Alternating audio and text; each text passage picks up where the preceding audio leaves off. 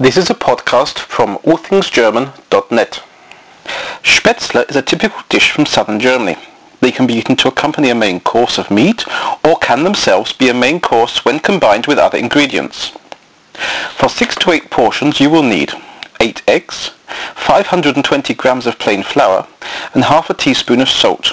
In addition, you will need some seasoning such as ground pepper or sweet red pepper powder.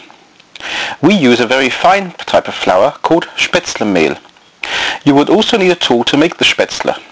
This is called a Spätzlepresse and is similar to a potato masher, so you could try using one of those. You will probably be able to find the original article on ebay.de or cookplanet.com. Break the eggs into a large bowl. Add the salt. Now slowly add the flour and seasoning and stir with a spoon until the mixture is firm with small bubbles. Now prepare a large saucepan of boiling water. Load the Spätzlepresse with the mixture and hold it over the saucepan. Now press the mixture through the press so that the Spätzle land in the water. Cut off with a knife if necessary.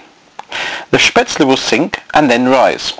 Once risen, leave for 2 minutes and then remove from the water with a sieve. Place them in a covered bowl.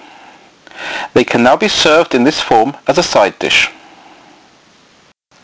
This podcast was produced for allthingsgerman.net. Responsible for the content, Graham Tappenden, Neuhausstraße 3, 61440, Oberursel, Germany.